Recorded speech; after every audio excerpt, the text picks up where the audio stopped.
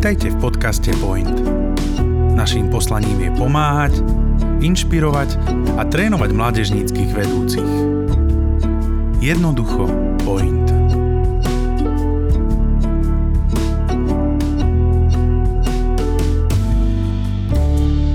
Ahojte kamaráti, pri našom mikrofóne sú znova tí istí ľudia ako minulý týždeň. Moje meno je Maruška a mojím hosťom z minulého týždňa je tu opäť moja mamka Boženka. Ahoj mami. Ahoj. A ako som vám minulý týždeň hovorila, tak celé toto leto by sme sa chceli venovať veľmi netradičným službám a takej myšlienke, ktorú máme, že aj keď človek raz prestane slúžiť na mládeži alebo dorastie, že stále je pre ňo miesto v Božom kráľovstve a stále by mal prinášať ovocie.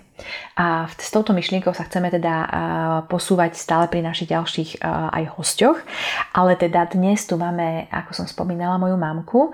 A mami, ty si minulý týždeň spomínala, že vlastne celá tvoja viera, celý tvoj vzťah s Pánom Bohom nejakým spôsobom začal cez práve mládežnícku a dokonca táborovú službu a postupne si vlastne nie len že bola toho príjimateľom, ale začala si tam aj slúžiť.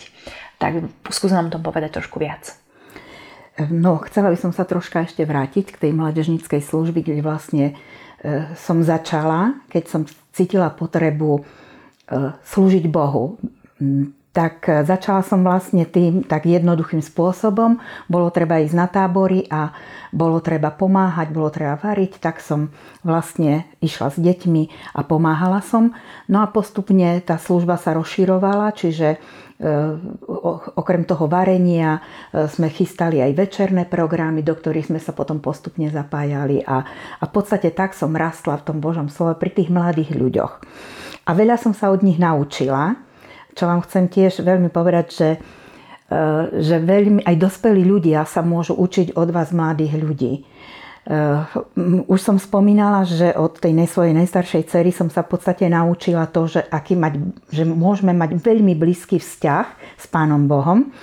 A potom, keď sme chodili aj na tie tábory a otvárali sme aj svoj vlastný dom, tak pre mládež, tak tedy som sa od tej svojej druhej dcéry, konkrétne od Marušky, naučila to, že môžeme slúžiť aj tak, že dáme k dispozícii všetko, čo máme. To znamená otvoriť svoj dom, dať svoj čas a venovať sa tým konkrétne tým ľuďom, ktorí potrebujú pomoc alebo ktorí hľadajú. No a už keď spomínam tie svoje deti, tak spomeniem aj najmladšieho syna, od ktorého som sa napríklad ja naučila, že my starší ľudia si myslíme, že otravovať Pána Boha s takými vecami, ktoré prežívame, hej, že to nie je akože normálne. A od svojho syna som sa naučila zapasiť na modlitbách. On ma to naučil, že Pána Boha môžeme o všetko prosiť a že aj keď nie vždy hneď vidíme odpoveď, ale on ma naučil, že všetko, čo prežívame a všetko môžeme vkladať do Božích rúk. Takto len som troška odbočila a postupne tá služba cez iné, ktoré ako som postupne ja rástla alebo starla, skôr by som povedala. Dozrievala aj duchovne, tak potom jasné, že tá služba pozostávala aj z iných činností v zbore. No ale teraz som vlastne na dôchodku a ako človek starne, len vám chcem povedať, že slúžiť sa dá stále. To je skvelá myšlienka. Čiže aj keď má človek 40, aj keď má 50, keď má 60 rokov, to je dôležité povedať, že služba nekončí v 30-ke. A tak čo bola taká tvoja ďalšia veľká vec, do ktorej ťa Pán Boh zavolal? A ako ťa vlastne do nej zavolal? Všimla som si, že v zbore sú pokryté všetky činnosti a tým, že tých činností bolo veľmi veľa, od detí, dorastu, mládežníkov, mladé mamičky, všetká služba, biblické hodiny a všimla som si, že na bokom ostávajú starí ľudia. Možno aj tým, že sama som prešla ochorením, kedy som bola dlhodobo pripútaná aj na lôžko, aj mimo spoločenstva, buď v kostole alebo na biblických hodinách. A potom som prešla ďalšou takou skúškou, že som sa starala o už 80-ročného detka, teda svokra. A tam som mala možnosť vidieť, že aj tí starí ľudia oni túžia po tom Božom slove, oni túžia rozprávať sa, spievať a hlavne spievať nábožné piesne, pretože to je generácia, ktorá bola naučená veľa spievať zo spevníkov. A že tá služba v zbore vlastne chýba. No a tak som išla za bratom farárom aj sestrou farárkou a povedala som im, do čoho ma vlastne Duch Boží volá, že to takto cítim, tak mi dali požehnanie v kostole a nastúpila som do tejto služby. To je veľmi krásne. Diakonickej služby. To je veľmi krásne, že to bolo naozaj oficiálne, s oficiálnym vyslaním, s požehnaním zboru, že to nebolo niečo nejaké, iba tvoja nejaká vlastná vec, ale že to naozaj bolo také povzbudené a pomazané aj ostatnými. To je úplne super.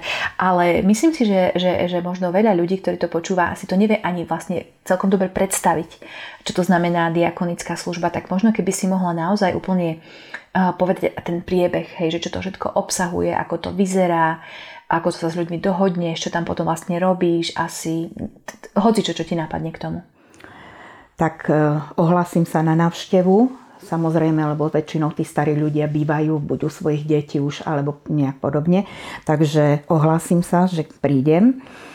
Sadnem si s tým človekom, ktorý je buď na lôžku, alebo treba je starý, stratil niekoho blízkeho, cíti sa osamelý.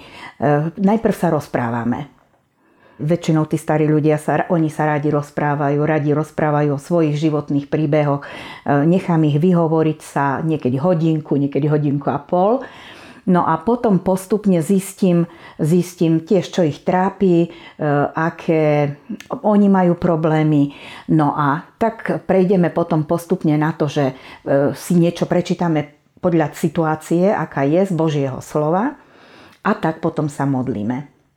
Spoločne veľakrát zahrniem do týchto modlitieb nielen ich, ale aj tých, čo sa starajú, pretože aj tí to majú niekedy veľmi ťažké a dávam pocítiť aj tým ľuďom, že si tú prácu vážime, že sa o tých ľudí starajú fyzicky. Áno? Čiže niekedy sa stane aj tak, že toho človeka si vezmem nabok a modlím sa s ním osobitne potom ešte. No a čo je veľmi také zaujímavé, je potom, ako oni radi, tí starí ľudia spievajú z toho spevníka, alebo si ešte vezmeme starý Tranoscius, alebo starý spevník, ešte ten český. No a vedia veľa pesničiek, aj keď už nevidia, aj keď možno nevie už takto, že číta, ale vedia veľa pesničiek naspamäť. A to ma tak veľmi teší, že majú takú radosť z toho, že ešte môžu si zaspievať a pomodliť sa spolu. A túto otázku som ti síce nehovorila nejak dopredu, že sa ťa ju spýtam, ale napadlo mi teraz, že či si stretla aj nejakých ľudí, ktorí mali záujem o návštevu, o tú takú socializačnú časť tej návštevy, ale napríklad neboli veriaci a nechceli, aby si sa modlila alebo spievala alebo niečo. Stalo sa ti to niekedy? Áno, stalo sa mi. Ale iba pri prvej návšteve a potom pri ďalšej návšteve už boli prístupnejšie a už som sa aj pomodlila. Super. No a to ma vedie k otázke, že možno niekto, kto to počúva, si teraz povedal, že tak nechcem čakať, kým budem mať 40-50 rokov, kým to začnem. Koľko si mala inak ty rokov, keď si to začala robiť? Okolo 60 už. Tak 58 asi. No. Určite? Áno. Som mal pocit, že 58 si mala len včera. Tak preto sa mi to zdá nejak krátko. Čiže možno niekto nechce čakať, kým bude mať 58 rokov, aby to začal robiť, ale chcel by už teraz. Tak myslíš si, že je to niečo, čo by zvládli robiť aj mladí ľudia? Áno, o niečo podobné sa tu mládež snažila jeden čas a to bolo tak, že začali si všímať tých starších ľudí, ktorí sú hlavne osamelí a navštívili ich, opýtali sa, či nepotrebujú napríklad dreva priniesť, alebo niečo upratať, alebo s takou najprv službou obyčajnou a potom zostali tiež, zaspievali si s nimi, možno pomodlili sa s nimi. A toto by bolo skôr pre tých mladých, ako pomôcť možno aj tým starším ľuďom, ako na nich nezabúdať v zbore. Super, to je krásna myšlienka, kamaráti, aj pre vás, keď to počúvate. Aj možno taká výzva. A ja teda o mojej mamke viem, že robí ešte takú jednu službu, ktorá je veľmi špecifická a preto som rozmýšľala, že či vôbec sa do toho púšťať alebo nie, ale práve v časoch, ktoré teraz žijeme, potom po korone, po pandémii, po vojne, ja si myslím, že je to služba, ktorá je ťažká, ale predsa na ňu netreba zabúdať, pretože je potrebná. A my sme vlastne rozmýšľali s mamkou, že ako vám to vlastne vysvetliť, že čo to je, tak ja to skúsim nejak opísať a potom ona vám to možno ešte viacej vysvetlí. A je to služba ľuďom, ktorým niekto zomrie. A ten proces vlastne, odkedy ten človek je chorý a že zomrie, až vlastne po ten pohreb, kedy vlastne sa s tým človekom lúčia, tak medzi tým je pár dní, kedy tí ľudia naozaj smutia, sú v takom aj šoku, aj bolesti veľkej, tak niekedy tá služba je teda viac pre tých pozostalých, pre tých ľudí, ktorí sú smutiaci, teda ako pre toho človeka, ktorý už zomrel. Ale skús možno mami vysvetliť, že o čo tam vlastne ide, ako vyzerá tá služba a prečo si sa ju rozhodla robiť, lebo myslím, že nie je veľa kandidátov, ktorí by túžili po tejto službe. Tak najprv poviem, že ju nerobím sama, že ju robíme 4 sestry v zbore. A tá služba pozostáva tak, že väčšinou, keď v rodine niekto zomrie, tak tá rodina sa poschádza. No a aby to nebolo len také nezmyselné schádzanie sa, tak robíme to tak, že tiež číta sa Božie slovo, modlí sa s tou pozostalou rodinou a zaspievajú sa nejaké piesne. Tak by som to stručne povedala. Je to vlastne v tom čase, ako zomrie, až do pohrebu, no a potom už je. A môžem sa teda spýtať, že, lebo ja si to pamätám, že keď si niekedy prišla domov, tak si mala veľa aj príbehov o tom, že si s niekým sa mohla viac aj rozprávať alebo dokonca niekomu povedať aj evanjelium. Tak ako je to naviazané? Lebo predpokladám, že ľudia sú možno otvorenejší, alebo ako by som to povedala? Áno, sú. Veľakrát, hlavne mladí ľudia nerozmýšľajú o smrti, vôbec ich to ani nenapadne, až kým sa to nevyskytne v rodine. A keď im zomrie niekto blízky, vtedy sú oveľa prístupnejší aj Božiemu slovu, aj tak zamýšľajú sa nad zmyslom života. A stalo sa mi veľakrát, že práve po takejto tej službe, ktorú robíme so sestrami, že keď to skončí, tak už sa mi stalo, že prišli za mnou a hovorili, že nikdy to takto nerozmýšľali o tom a že treba ich dačo oslovilo.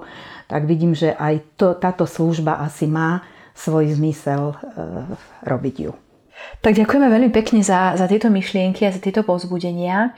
Tak možno, kamaráti, je to pre vás také šokujúce, že niekto, kto prvýkrát počul o Pánovi Ježišovi, keď mal 33 rokov, prvýkrát začal slúžiť, keď mal zhruba možno 40 a začal chodiť na nejaké mládežnícke tábory variť.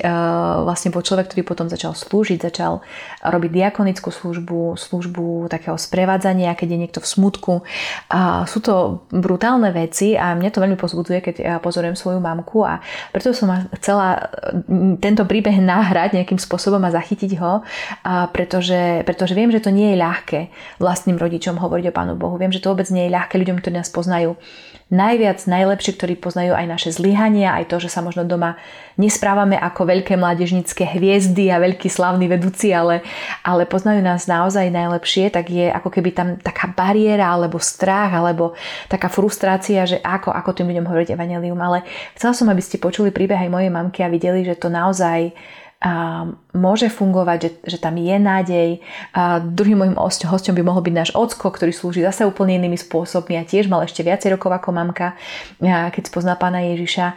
A sú to veci, ktoré naozaj sa stali a ja úplne mám vieru, že to Pán Boh môže robiť aj vo vašej rodine, aj pre vás a že vaši vlastní rodičia môžu byť ľudia, ktorí budú slúžiť spolu s vami nejakým spôsobom, možno budú v vašom týme. A tiež aj, aby ste teda mali tú myšlienku pred sebou, že OK, keď raz nebudem viesť mládež, sú tam iné veci a iné spôsoby, ako môžeme slúžiť Pánu Bohu, aj s tým, že máme viacej rokov, viacej skúseností, inými vecami sme v živote prešli. Takže ďakujem ti veľmi pekne, mami. A ja. Ďakujem. Že sme tu mohli byť spolu, stráviť toto dopoludnie pri mikrofóne a pri nahrávaní tohto podcastu. A vám, kamaráti, želám ešte krásnu nedeľu a budeme sa počuť znova o týždeň. Majte sa pekne. Toto je záver ďalšieho dielu podcastu Point. Ďakujeme, že ste si nás vypočuli. Tento podcast zastrešuje tréningové centrum Kompas. Naším poslaním je pomáhať, inšpirovať a trénovať mládežníckych vedúcich. Jednoducho,